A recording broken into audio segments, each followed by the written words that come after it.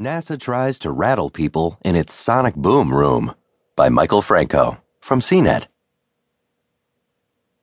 When an aircraft of any kind goes faster than the speed of sound, it creates a sonic boom, a noise that's the result of pressure waves on the plane's nose and tail. People on the ground can not only hear a sonic boom, they feel it as well. NASA believes it might be possible to reintroduce supersonic jet travel without so much noise.